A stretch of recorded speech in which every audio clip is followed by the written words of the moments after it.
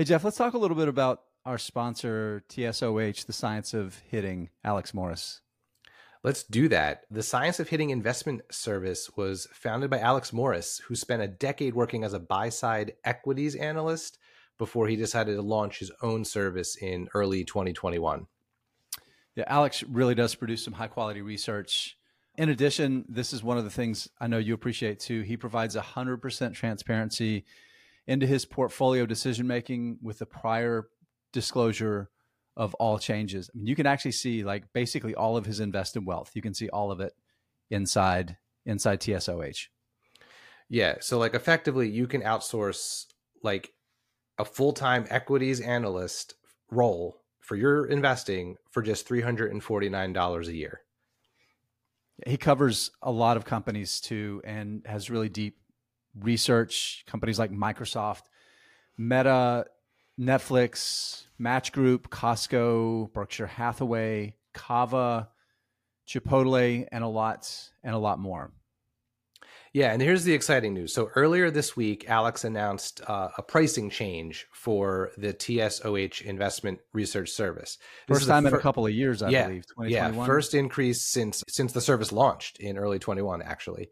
So this pricing change will go into effect on Tuesday, September 19th, after the market close. So this is important. All TSOH current subscribers, will be grandfathered in at their current subscription price forever.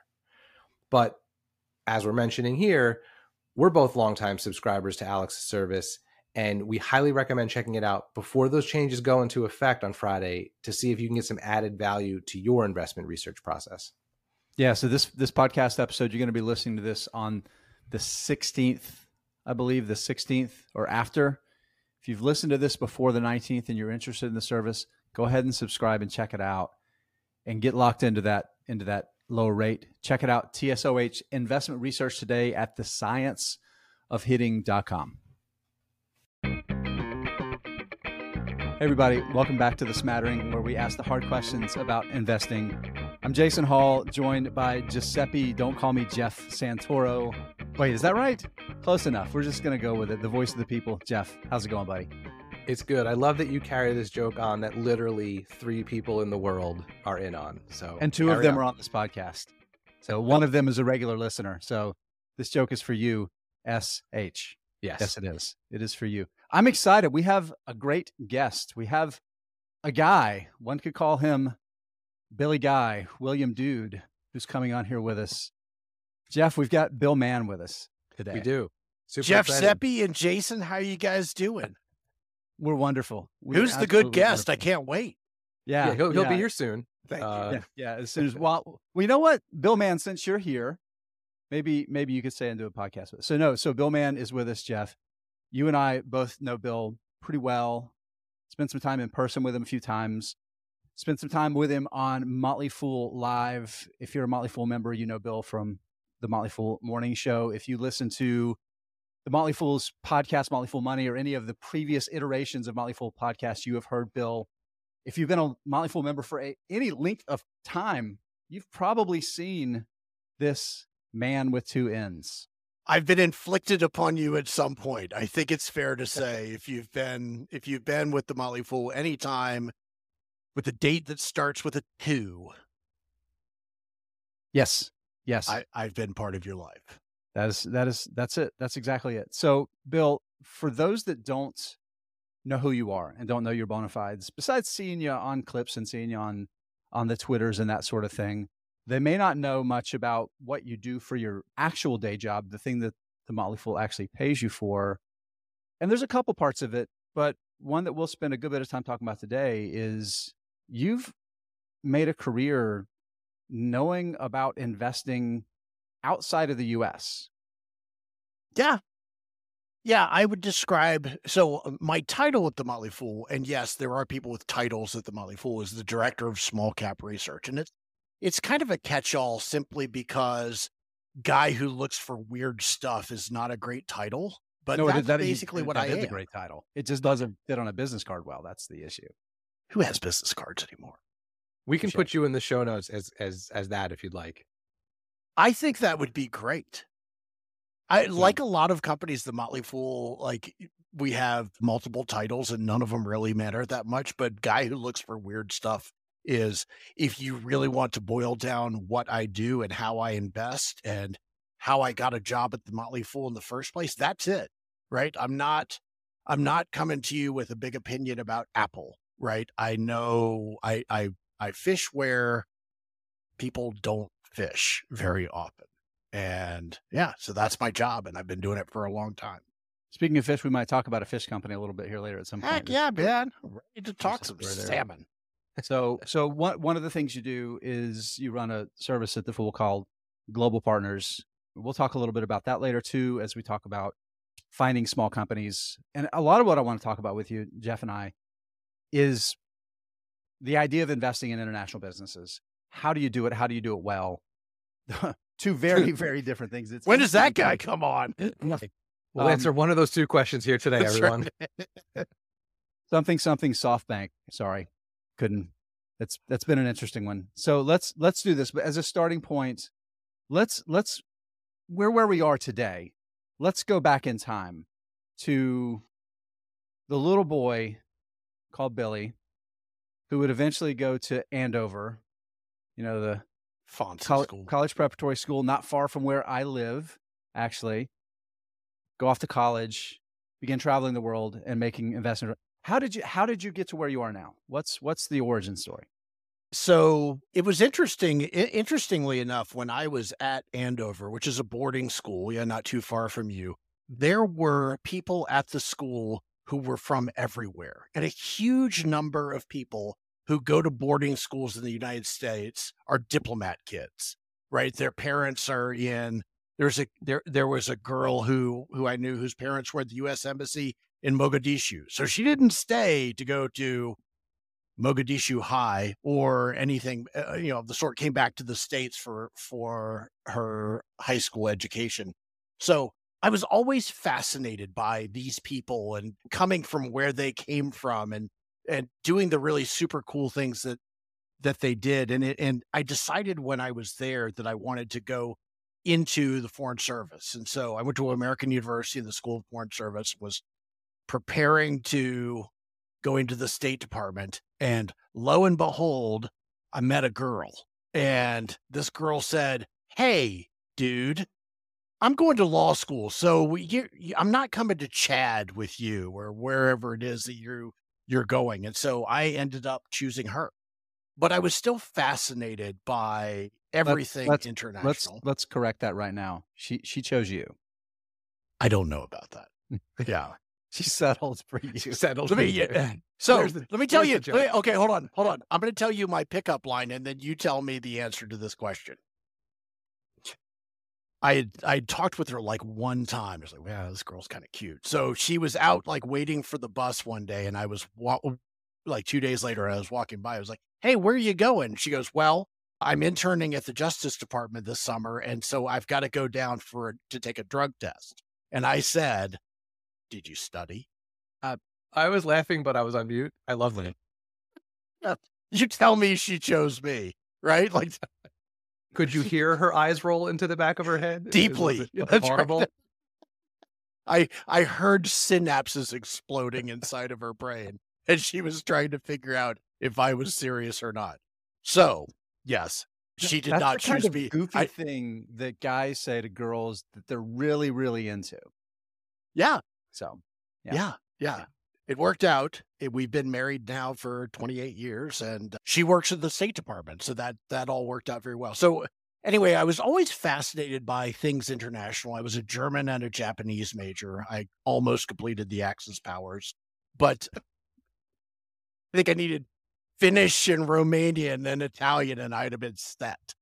Both of your Finnish listeners right now, like, we're not Axis, but Well, you only had to start learning Italian, then you could have stopped halfway through. Jeff Santoro, ladies and gentlemen, can be reached at Jeff Santoro. There's a deep cut for my World War II buffs out there. Exactly. There you go. So my grandfather worked his way up from after college. And after the Navy, he worked at a company called Cannon Mills, and he ended up as the CFO of Cannon Mills.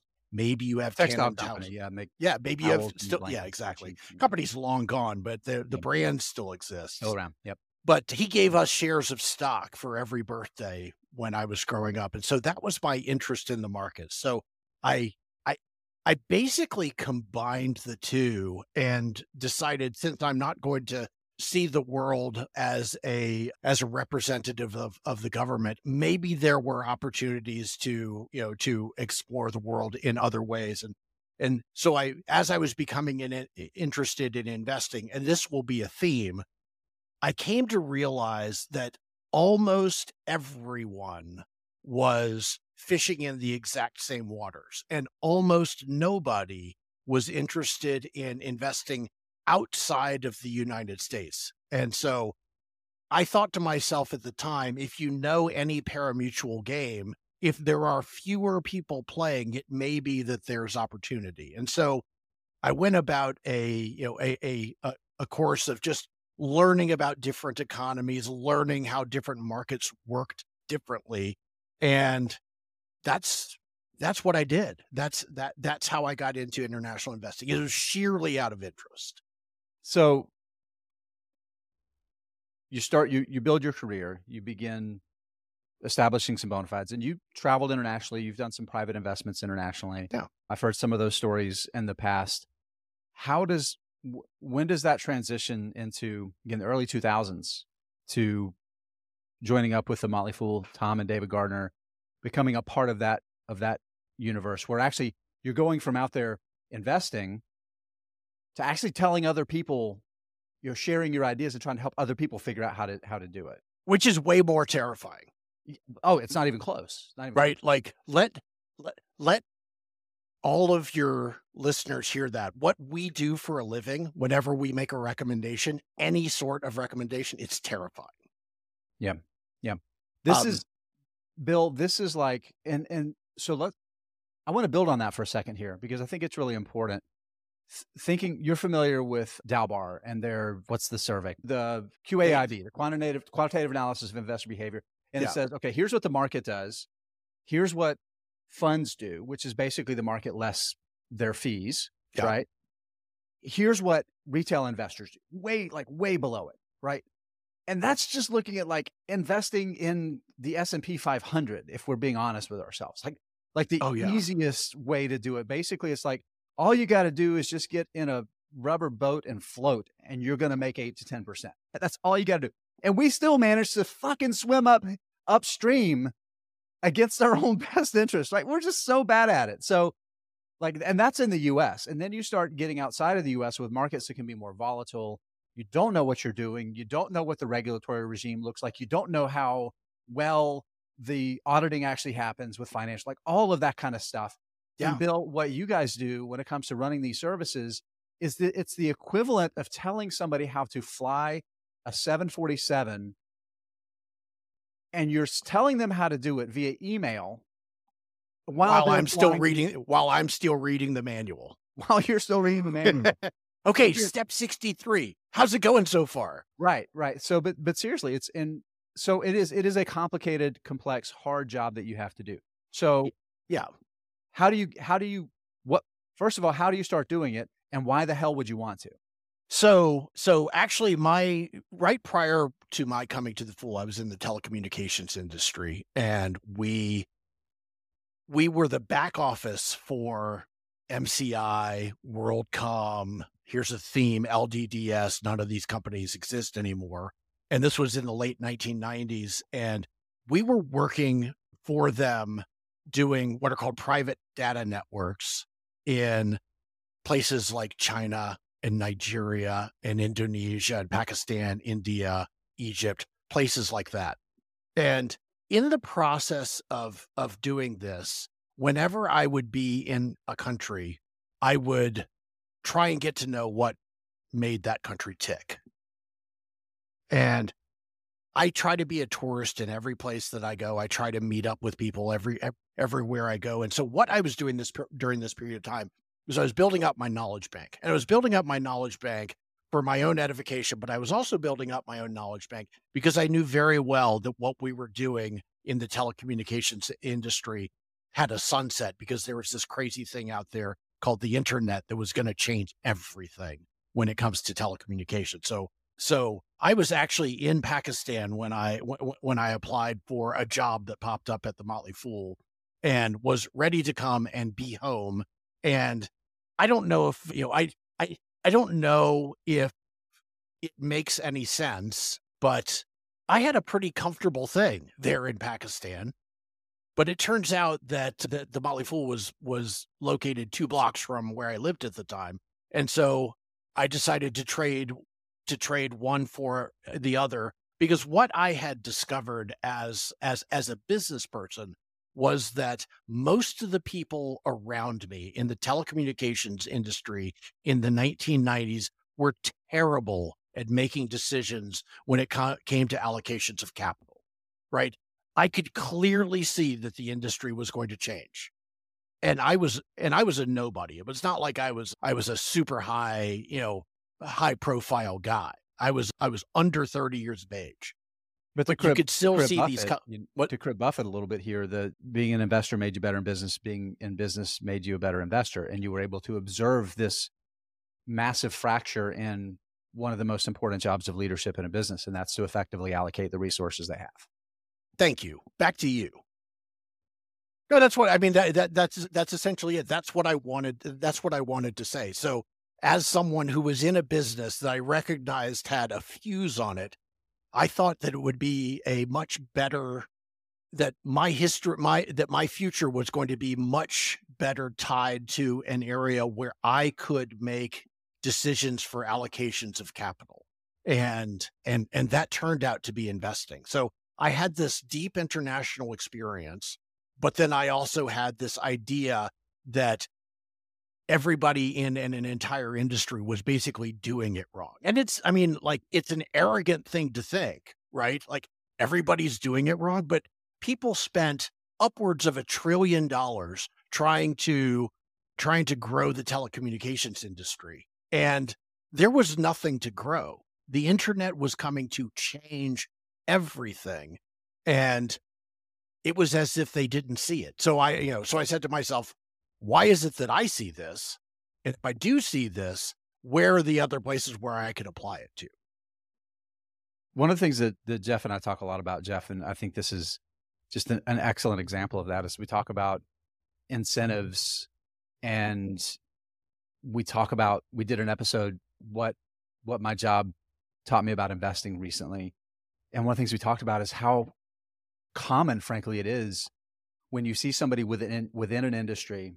We use the automotive industry as an example. Is like, nobody in the automotive industry saw Tesla coming, right? They all saw it coming, but like they had this idea about how you do cars, right? Yeah. And the way Tesla went about doing an electric car was completely diametrically opposed.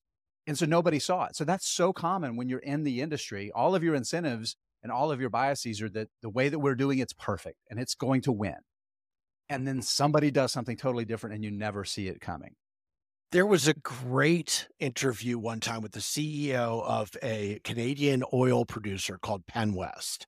And he came in and he took over for the old management team. And he said, look, if you were to have if you were to have talked to all of our technicians at the time and ask them what they do for a living, they would tell you that they go and prospect and drill for oil, which to me is the wrong answer, because what they do for a living is they are trying to drill for oil in a way that makes money, right? Like, to someone whose job it is to go find oil, they might not think their job is to make money. They may think that their job is to find oil. But if you're losing money on every extra barrel of oil, what good is it to have found it?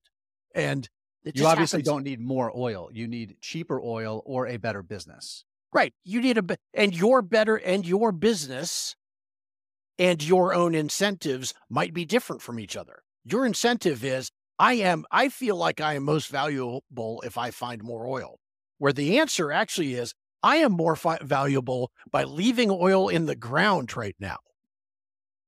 And that was his point. So yes, the deployment of capital in industry after industry is made incredibly inefficient by the fact that people are irrational. They have an incentive not to believe reality. And I just figured that if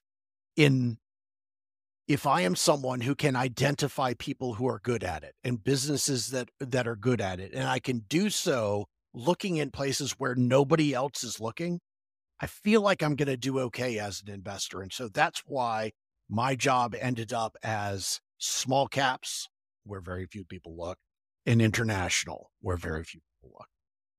So that's like a perfect segue into something I wanted to ask about, which is like the elevator pitch for why investors should consider looking internationally with their investments. And I think it's a two-part question. If you were going to make an elevator pitch to someone like who's skeptical about it, like why do it? But my second question is like, how, if any, in any way, has that changed over the last 20 or so years? Because it seems like now every American business is international to some degree. And does that make it less important to fish in the international waters, to use that analogy again? Like, how do you kind of see that evolving over the last 20 years? Can I give you the world's worst elevator pitch? That's why we asked you to be here. Yes. Yeah. Thank you. Good. You don't have to invest internationally. Okay. That's kind of what I was wondering. Yeah. Yeah, you don't have to. Coca-Cola makes 70% of its money overseas. Aflac makes 92% of its money overseas. The United Ladies States. and gentlemen, you can find Bill Mann's latest international stock recommendations at cut out. No, exactly right. You can do fine investing in U.S. companies, and you get a ton of international exposure. But the way I view it is this: there are about 5,000 U.S. companies. There are about 150,000 companies globally. So let's do the math real quick. What's that? About 3.5% of all companies are in the United States. The United States is about 41% of the world's market cap. That means that 59% is outside of the United States. Are you telling me that all of the most valuable, actually maybe valuable, but the most innovative, promising companies are in that $5,000 company batch, in that 3.5%, or in that 41%? And I think that the answer is no. So when you talk about, and by the way, this is a long elevator ride, isn't it? Okay, let's start the elevator now. Someone's forgotten to hit the button. Well, okay, we've hit the button.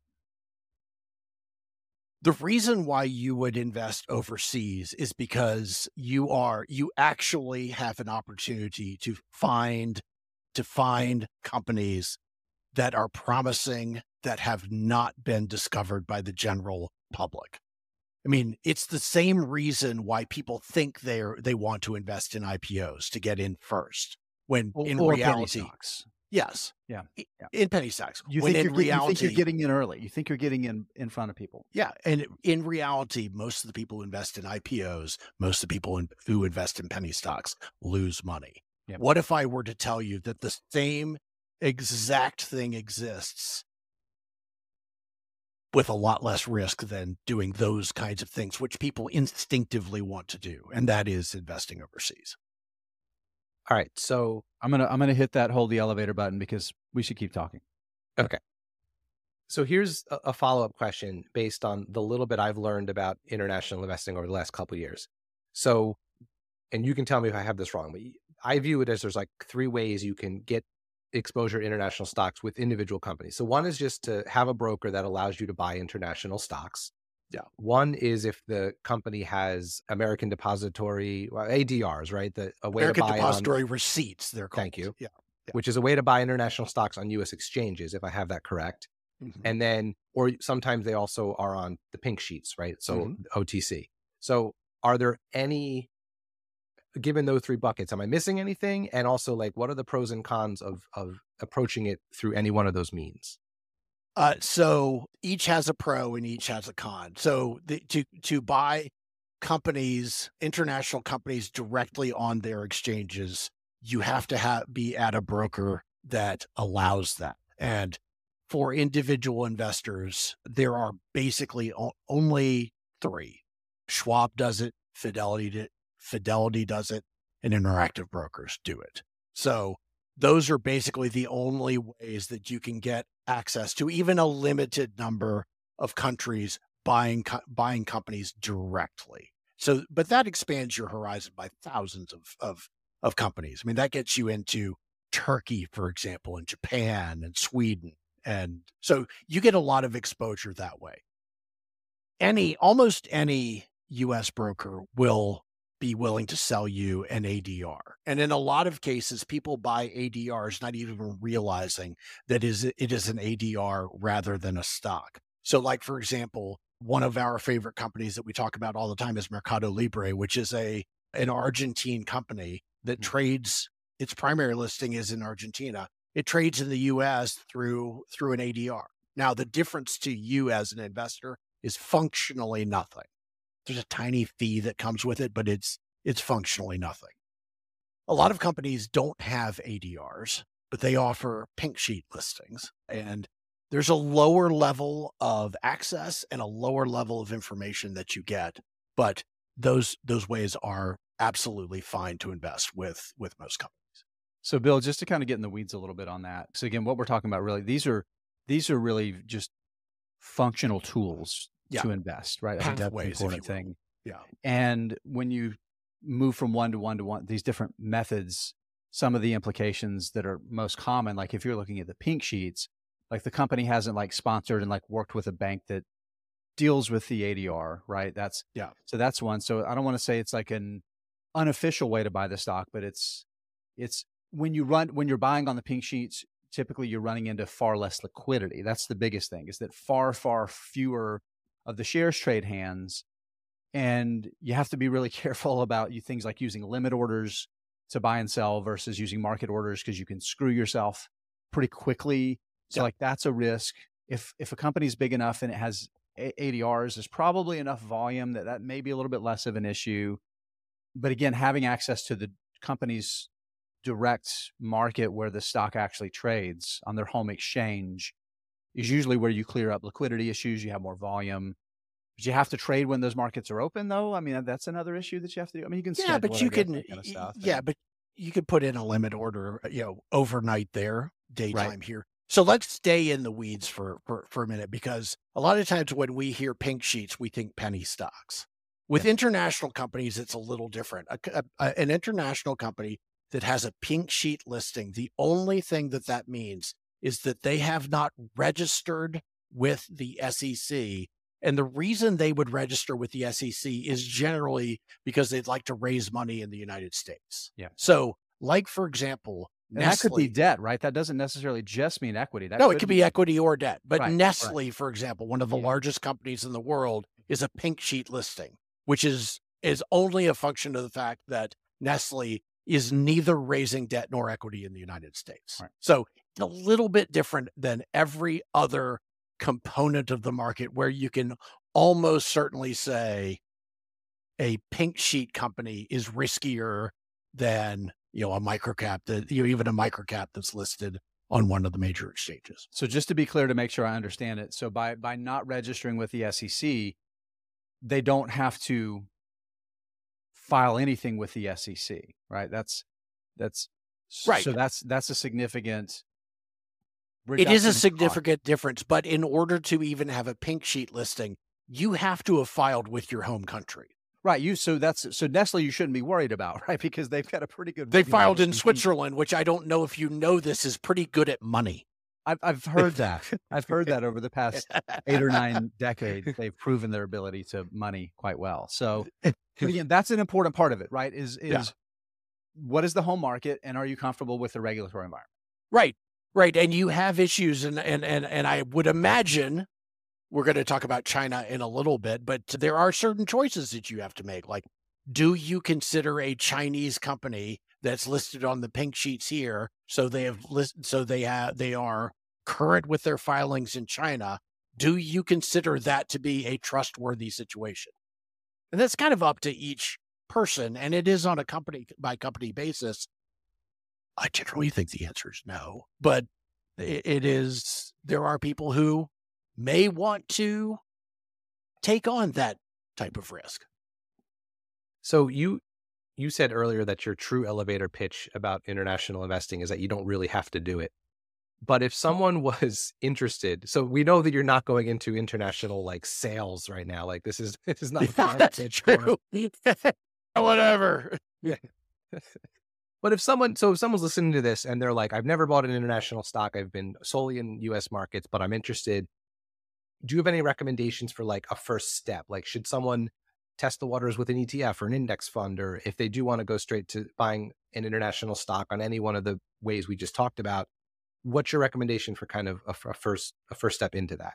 See, I don't know if you know this, Jeff, but people don't know that there are more ETFs on the U.S. exchanges than there are stocks on the U.S. exchanges. It's kind of bonkers, right? It's nuts. So there are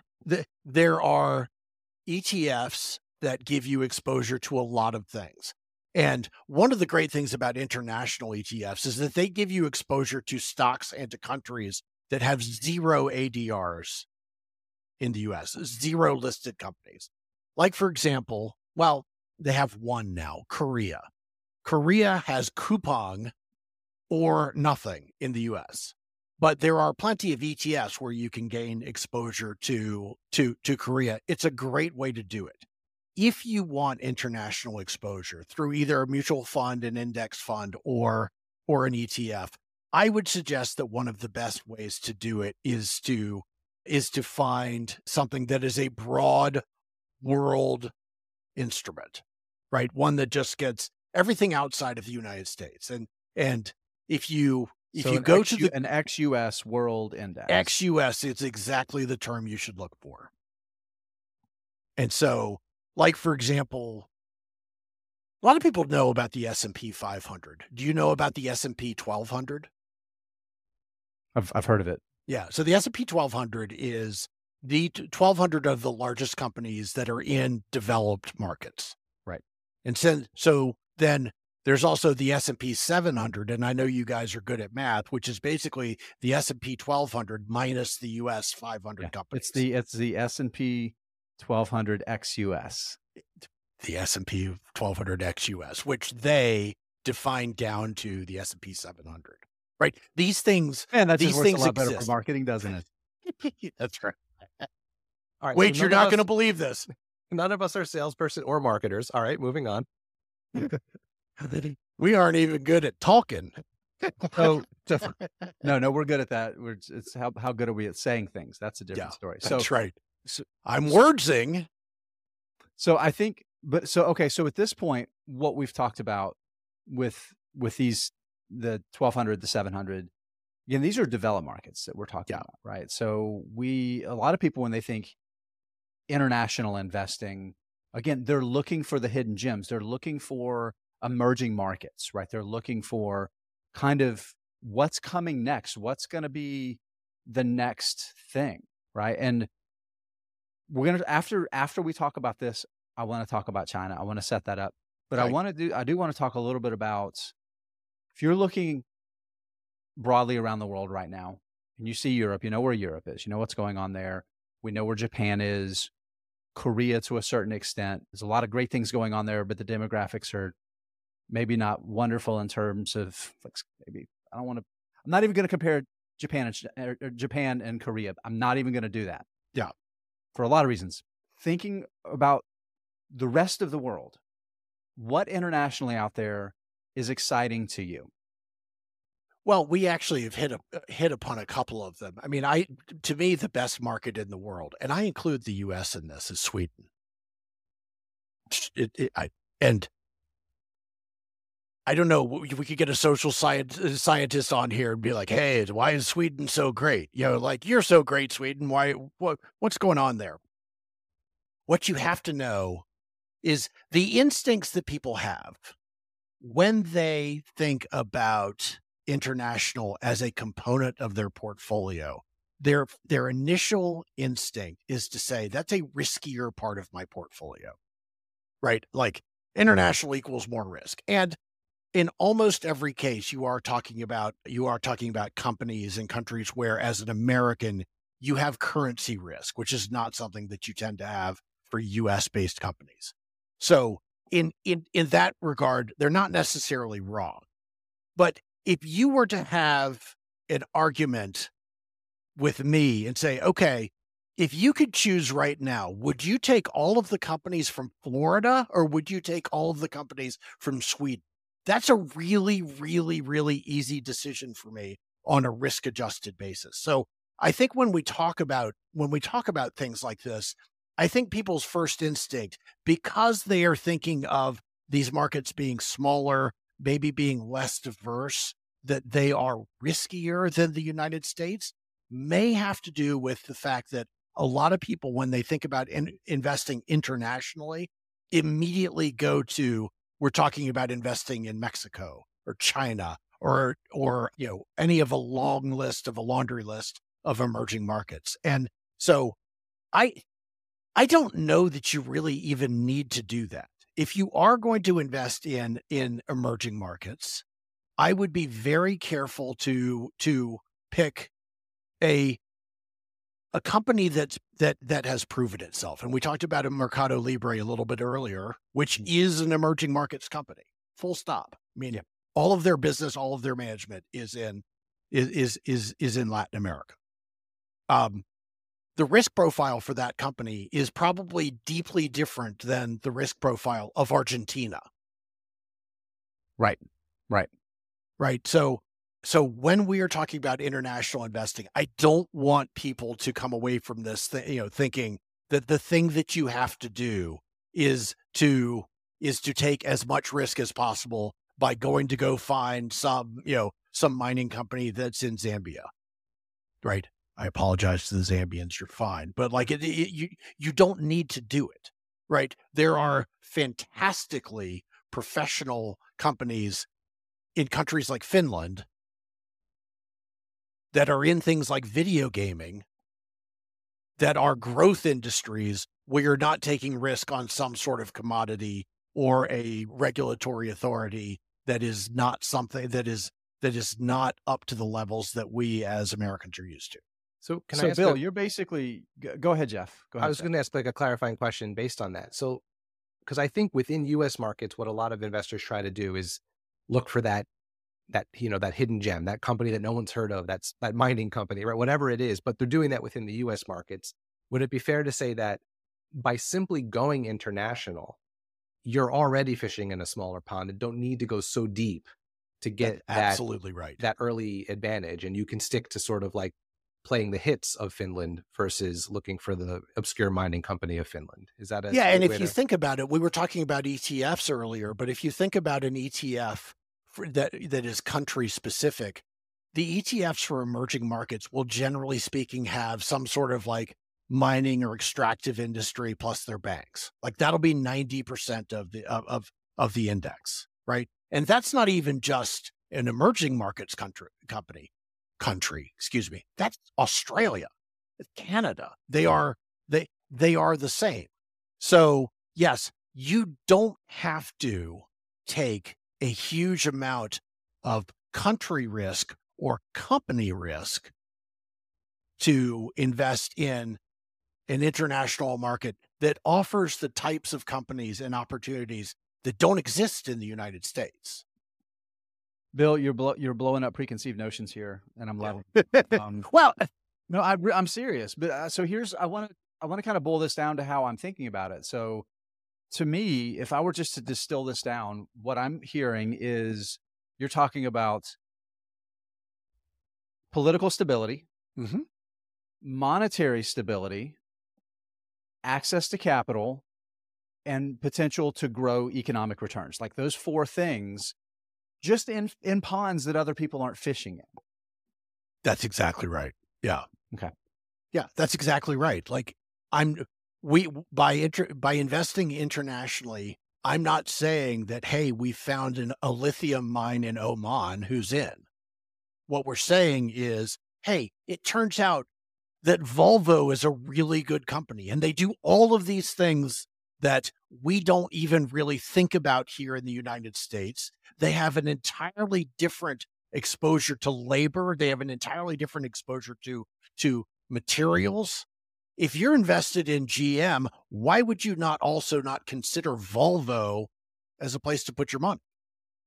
Right? I'm you're not taking a huge amount of risk investing in a lot of companies that are in a much wider list of countries than we might think about.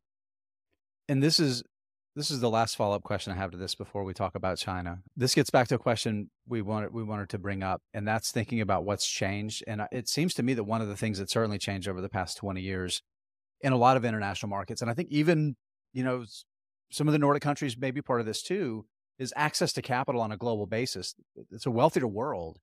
And businesses that in the past would have come to the US markets with their hat in hand simply because there wasn't a lot of choice, they don't really have to do that anymore. Is that something? Am I overgeneralizing there? But yeah, that was a terrible question.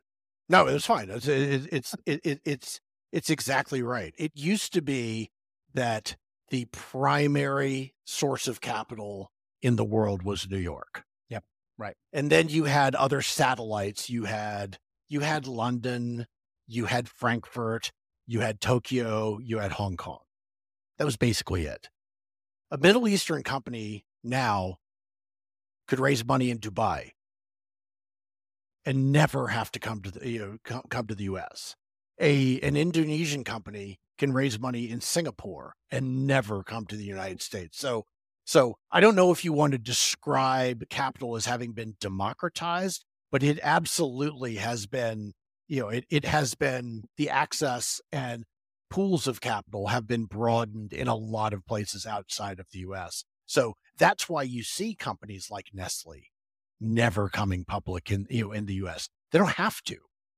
That's why you see companies like Apple issuing debt outside of the US. Yeah, absolutely. Yeah. That in fact, I love that example because it shows that one of the most sophisticated companies in the world, and they have what now $150 billion in excess cash sitting on their balance sheet. Mm-hmm. What's a couple $100 billion between friends? So I think that's basically right. So it's directionally correct, as Bill Mann would say. Thank you. That guy sounds smart. Yeah, they don't need to depend on Wall Street to raise money. And many companies have figured that out. And so in order to go and buy these companies, and that's one of the most interesting things, and that's why I focus so much on capital allocators.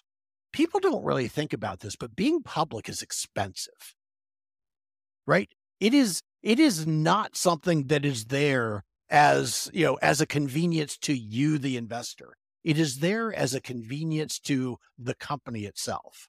So companies that limit those costs by staying public in their home markets or only at one place, that to me in some ways is awfully interesting, right? They don't see the need to have an ego listing on the New York Stock Exchange because it costs annually for the big companies millions of dollars to have one. And it has human resource expense as well, because there's now other layers of compliance, and you look how many companies just on US exchanges that are newer to the markets screw up their accounting and they have to put out statements that they're out of compliance. Now you magnify that by, we're public in 3 different countries. Yeah, there's financial and just human capital costs to that. Yeah, and it is absolutely the case. Now, a lot of the U.S. markets will accept international accounting standards for foreign companies, so that it is lesser. But like for example, in a company, let's take Mercado Libre, which apparently I want to talk about a lot today. So in this country, we have depreciation, right? You buy something and it depreciates.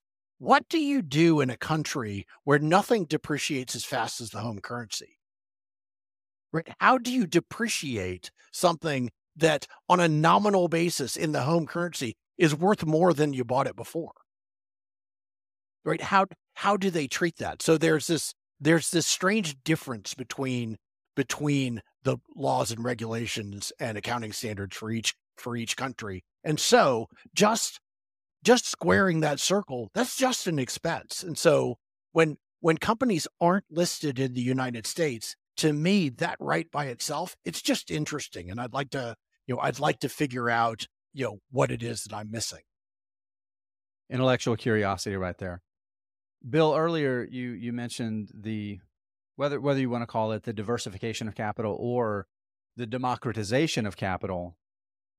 I think that's a perfectly terrible segue to talk about China. The People's Republic. The People's Republic. Yes. Yeah. So I think when people, definitely in the last 20 years, but when people think about investing overseas, it almost always defaults to investing in China, right?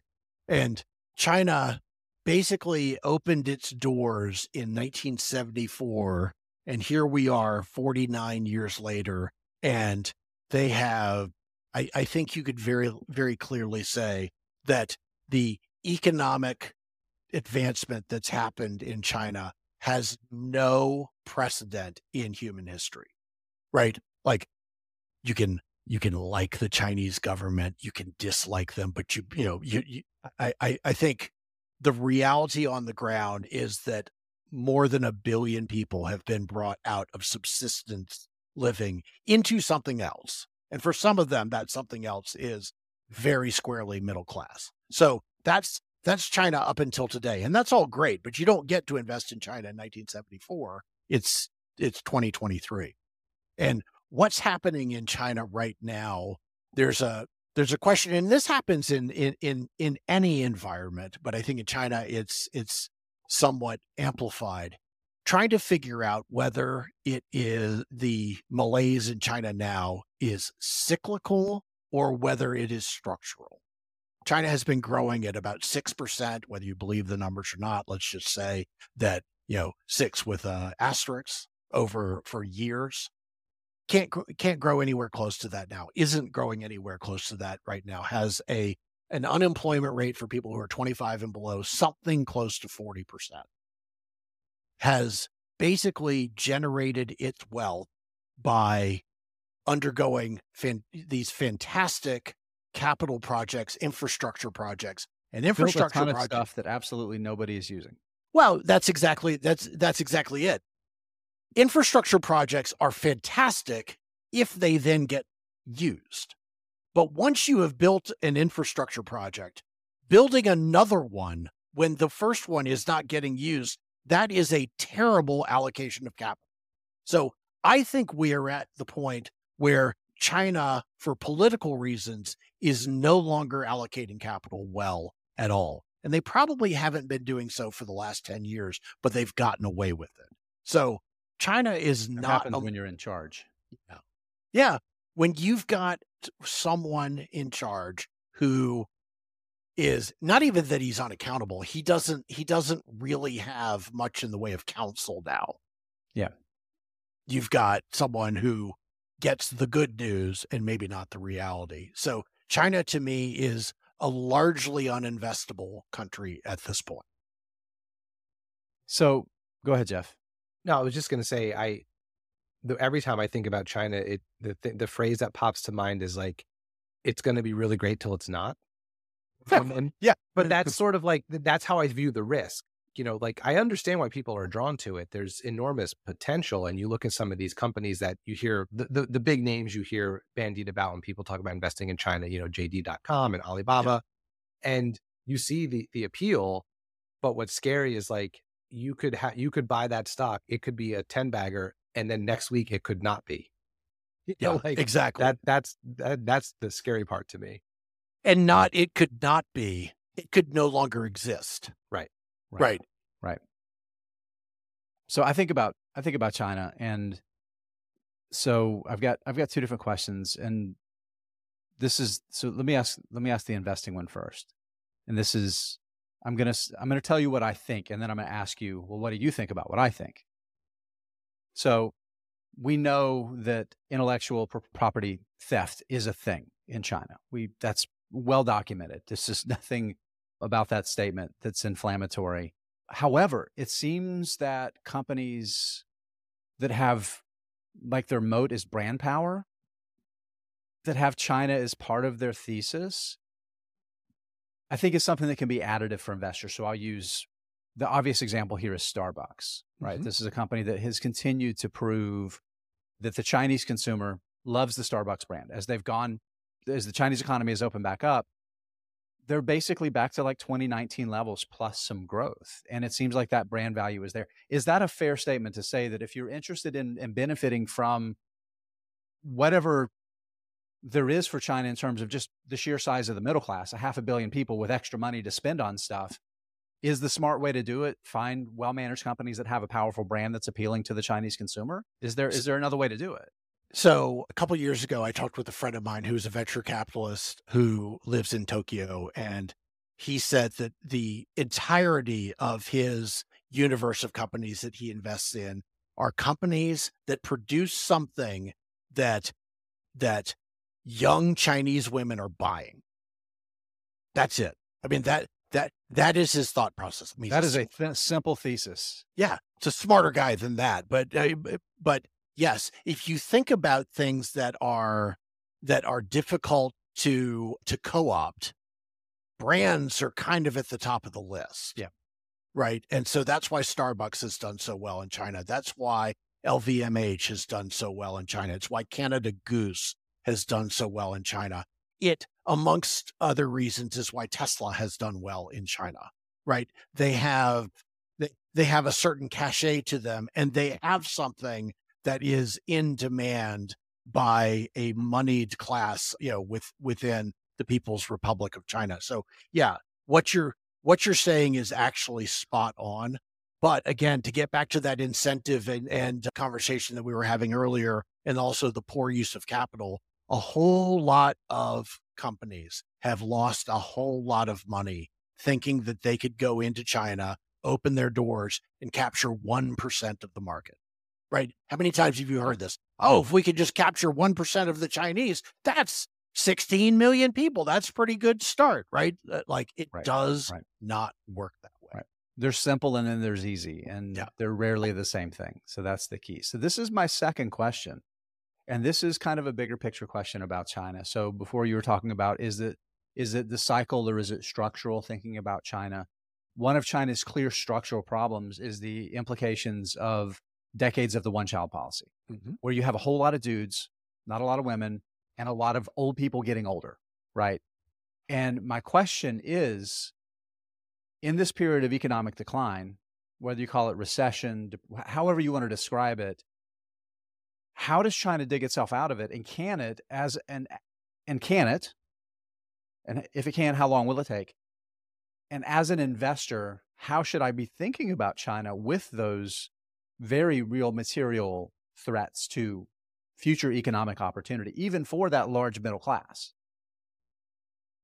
So I had a conversation not that long ago with a guy named Peter Zion, who is he's an internationalist, and he is someone who has called out China as being in a terminal decline. And one of the reasons that he believes that this is the case is because of that demographic issue that you talk about, where very soon a small amount of working people will be supporting a huge amount of non-working Chinese people who are in retirement or are simply not working.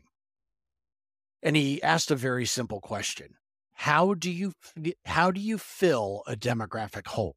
Like, even if the Chinese birth rate turned around tomorrow, it's not like they're giving birth to 22-year-olds. Right. It is a hole that is intractable. Japan is going through this too, and other countries are as well. The answer is actually immigration. Yep. I mean, that's the secret sauce for the United States. It is. Yes. And that's exactly right. It is the fact that the U.S. has, for centuries at this point, taken the best and brightest from so many other countries is a cheat code. Right. They also took in me, but so the cheat code doesn't always work. But is this the part, Bill, when we can edit this if we need? Is this the part where I'm supposed to challenge that and say, "Oh no, Bill, you're a value"? Yes, I was fishing for compliments. That's fine. Okay. No, Bill, you are at best a neutral. Bill, you're great. That's right. Yeah, right. Absolutely the best. You do things. No, that's right. Don't sell yourself short. You're a tremendous slouch. I don't think China has that move. I don't think China has that shot in its bag. I mean, Japan has been resistant for nationalist reasons for a long time. And Japan is an amazingly appealing place that lots and lots of people from all over the world would love to go, and they will just simply say no. Yeah. For the most part, becoming a naturalized Japanese citizen or resident is very, very difficult. Yeah. China is a country that is still facing net out migration. And they can stop it by putting, by putting limitations on movement for their citizens.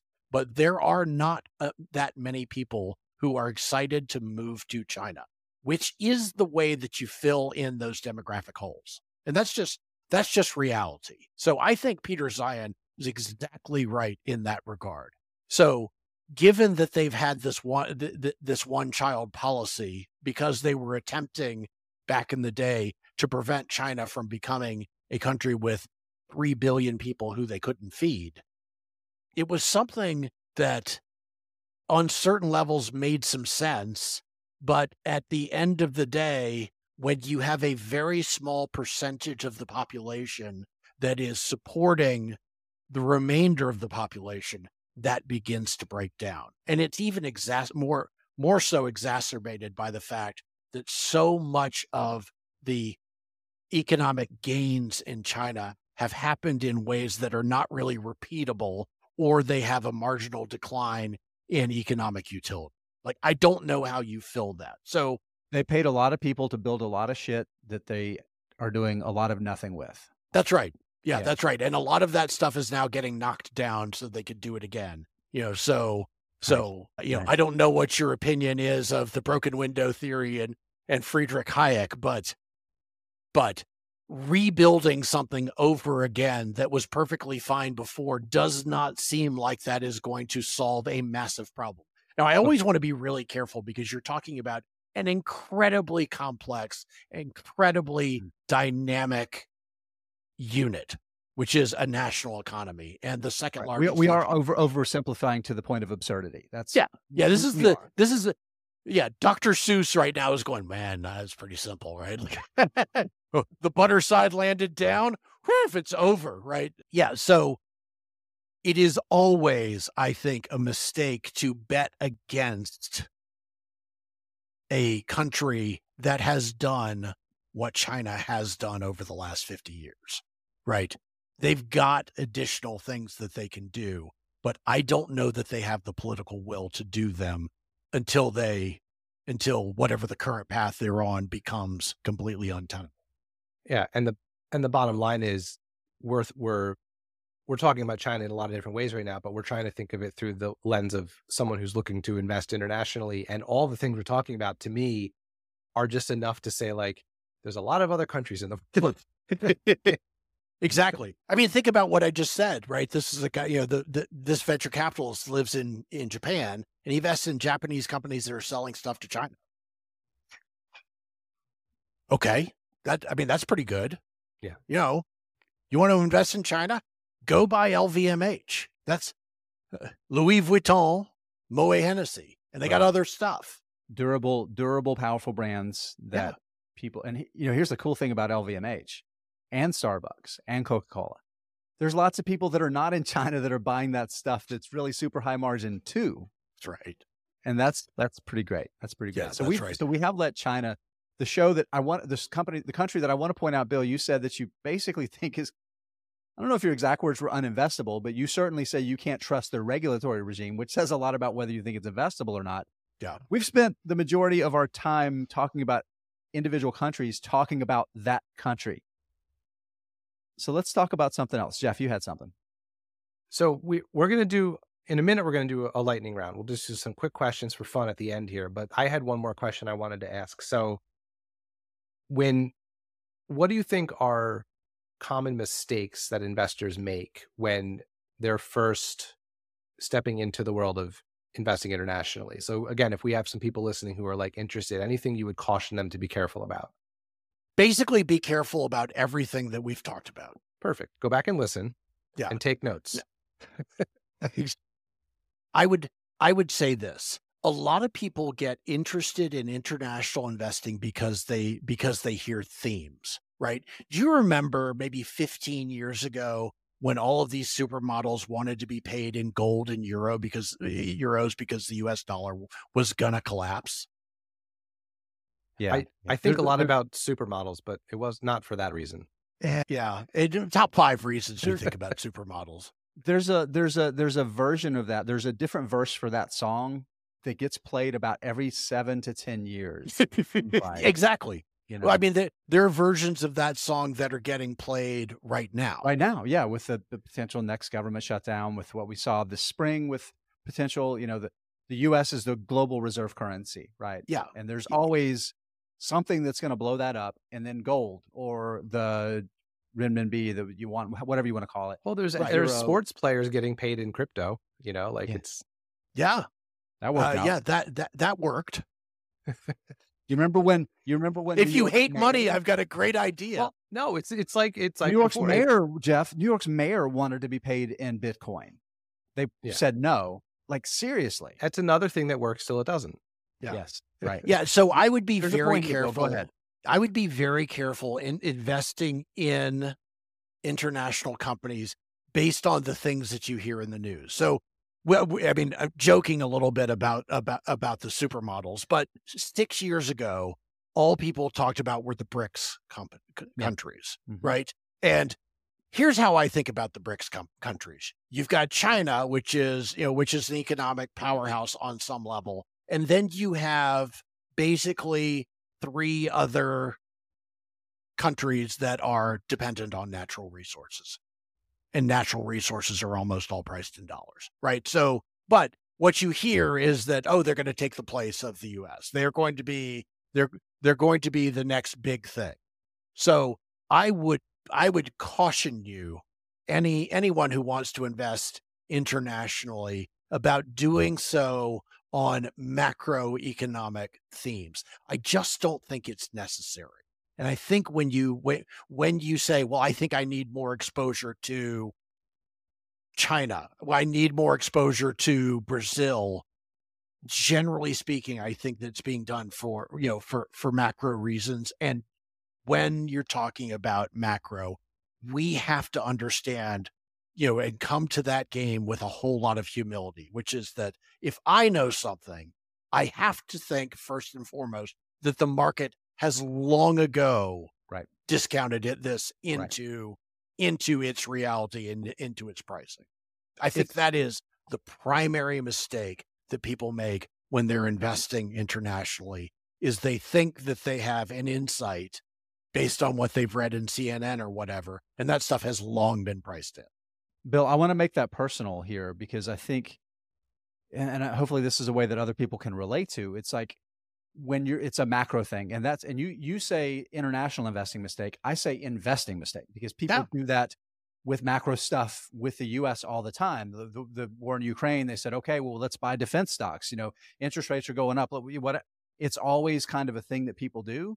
You also talked about IPOs, right? People want to get on the IPOs, and you're not getting in on the IPOs. Somebody else is getting out of the IPOs. Exactly. IPOs are sold. Yeah. Not bought. That's the thing. And then you talk about penny stocks. You're probably buying it because a water cooler conversation, or you get a penny stock newsletter for some dumbass reason. Again, all of those things, you are carrying somebody else's bag. Yeah. Somebody is selling you their luggage. Every single one of those situations, they're all the same thing. Every fucking one of them. They're all the same thing. Yeah. I couldn't agree more, which is why I say, that one of the key elements that you can have, this isn't just just to take what you were just saying, this isn't an international investing principle. This is an investing principle, which is to take anything that you think with humility, right? The advantage that we have as individual investors is not, in 99.9% of the cases, an informational advantage. It's a mindset one. The fancy way of putting it is time arbitrage, right? Like, I am investing now in certain companies because nobody believes in them, right? They're not paying attention. And that's the power of investing internationally. Not, hey, I can figure out, that the dong is going to go up against the dollar. I don't know. Right? That is speculation. And if I'm hearing about it, it's probably because some Vietnamese person has whispered it to someone else and it's shown up in some blog where I think I'm being very smart by reading. When you need mealtime inspiration, it's worth shopping Kroger, where you'll find over 30,000 mouthwatering choices that excite your inner foodie. And no matter what tasty choice you make, you'll enjoy our everyday low prices, plus extra ways to save, like digital coupons worth over $600 each week. You can also save up to $1 off per gallon at the pump with fuel points. More savings and more inspiring flavors make shopping Kroger worth it every time. Kroger, fresh for everyone. Fuel restrictions apply. All right, here's the lightning round for Bill Mann. We'll hit these as quick as we can. Tell us about the time you made fun of Elon Musk. Oh, it was an accident. It was an accident. And a lot of people make fun of Elon Musk and he doesn't notice. Although you did it to his face. I did it straight to his face. So in 2013, he was in the Motley Fool offices and I was interviewing him. And I was a very inexperienced interviewer at this point. And so I put together what might best be described as a movie script, where I ask a question and then I predicted his answer. And then I had like a next question. I think I even had like the diacritical, like, here's where we laugh. He says something and then I respond and then we go, ha, ha, ha. It turns out that someone who has an IQ of 180 does not follow a script that he doesn't know exists. So he answers my first 9 questions in his first answer. And so I have 10 questions and 45 minutes left to fill. And and I am incredibly impressed by Elon Musk. I am incredibly impressed by his brain. But Elon Musk does not have a huge amount of a sense of humor about Elon Musk. So I am trying to formulate questions that prevent me from looking like an idiot. And so we're talking about SpaceX, and the period of time was this: they had successfully done the third launch, the test launch, and it had been successful. So there had been 2 prior, and they both blew up. And so I thought a really good question was to start exploring the failure of the second launch and to ask a question that was something like this. When the second rocket blew up, did you know then that the next rocket was going to be successful? What made you go back? Which is, I have to give myself, imaginary me, a pat on the shoulder, a really good question. That's a great question. It's not what I asked. But what I actually asked, the Bill Mann asked. No, what I actually asked out loud to Elon Musk is, did you think it was cool when your rocket blew up? And those were the words that came out of my mouth. And Elon Musk goes, no, it wasn't cool. It was 99% of my net worth. I had just gotten divorced. Like, he went bazonkers. And I'm trying to reel it back in, but get him back to a point where his nostrils aren't flaring like this. And I didn't really succeed. And I don't blame him for thinking that here's this guy who's really trying to take a bite out of me, right? Like, who's really trying to make me look like an idiot. It was not a fair question. It was a fair thought of a question. But the words that came out of my mouth were at best disrespectful. Yeah. How's that for a lightning round? You have a great story, though. It is a great story. And it is why my Twitter, my Twitter page is a picture of me interviewing Elon Musk. And I'm not, I think that he's smiling. So I'm pretty sure this was before the terrible question. So I want to say, Bill Mann, Tesla stock is up 11,910% since then. So you get a lot of credit for that. He's well done. Yeah, that was the challenge that Elon Musk needed right there. All right, here's our second question here. We got 3 of them for you. So, reckless prediction time. Which is going to do better over the next 10 years? I'm going to make you pick between your 2 favorite children here: U.S. small caps or international stocks. And I will let you decide how to bracket that cohort of international stocks? Which is going to do better over the next decade? As a group, I think as a group, I think U.S. small caps will do better. I think some of the values that we see in small caps right now are pretty astounding. David Einhorn early this year, who's a Greenlight Capital, an absolutely phenomenal investor, was talking about the death of value investing. And I think that we've seen a real inefficiency in small cap markets because so much money in the United States right now is put in passive investing in index funds and things like that. And if you think about the basic premise of index investing is that it's investing that's done on a know-nothing basis. So if a company is already expensive, it's going to get a larger percentage of each nominal dollar that comes in that's indexed. At some point, this is going to be paid attention to. So I do happen to think that small caps as a group will do better than international stocks. I do think that there will be many more 10 and 100 baggers in international investing than I do in small caps. That's a good way to put it. Jeff? All right. Last one, Bill. Which international market, country, part of the world that's not on people's radar now do you think will be really prominent in our minds in 10 or 20 years? So I don't know that Mexico is off people's radar, but I think that it might be the answer for one really, really big reason. You know, a lot of people are talking about the risk right now of China invading Taiwan, and they're all worried about Taiwan semiconductor. What about Apple that has 93% of its manufacturing in China and 25% of its revenues coming out of China? So what a company like Apple can't do is simply announce, hey, we're pulling out of China. But they can choose over time to nearshore or reshore any additional manufacturing. And so I believe, particularly the west coast of Mexico, you are going to see an incredible advancement and increase in manufacturing, even high-tech manufacturing. And so, you know, a lot of people don't really think of Mexico as being anything other than, you know, than a place that's mildly dangerous. It actually has a really highly developed commercial code. Investors are quite well protected in Mexico. I think we're going to turn around 10 and 20 years from now saying, why in the world did I not invest more in our neighbor to the south? That's fantastic. I want to say my takeaway from this is that you're saying that Apple is going to basically Baltimore Colts China, right?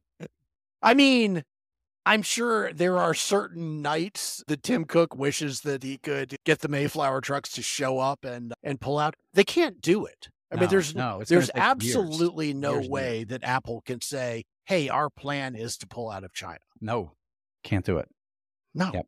So Mexico is a market that has a huge amount of attractiveness to U.S. manufacturers, and it is no longer simply a market where low-tech things are being assembled. There is an incredibly highly educated workforce in many places in Mexico, and so that's the market that I think will replace China faster than any other. Boats not required. Love it. Absolutely love it, Bill. That's great. Bill, thank you so much for coming on. Looking forward to getting you on here again in the future. All right. Thanks so much for having me, fellas. Okay, Jeff, we did it. We did it. We did it. We have once again said words about things. Thank you for listening. And as always, we love to give our answers to these hard investing questions, get really smart people like William Guy on to give their answers to these questions. But it's up to you to answer the questions for yourself. You can do it. I continue to believe in each and every one of you. All right, Jeff, we'll see you next time. See you next time.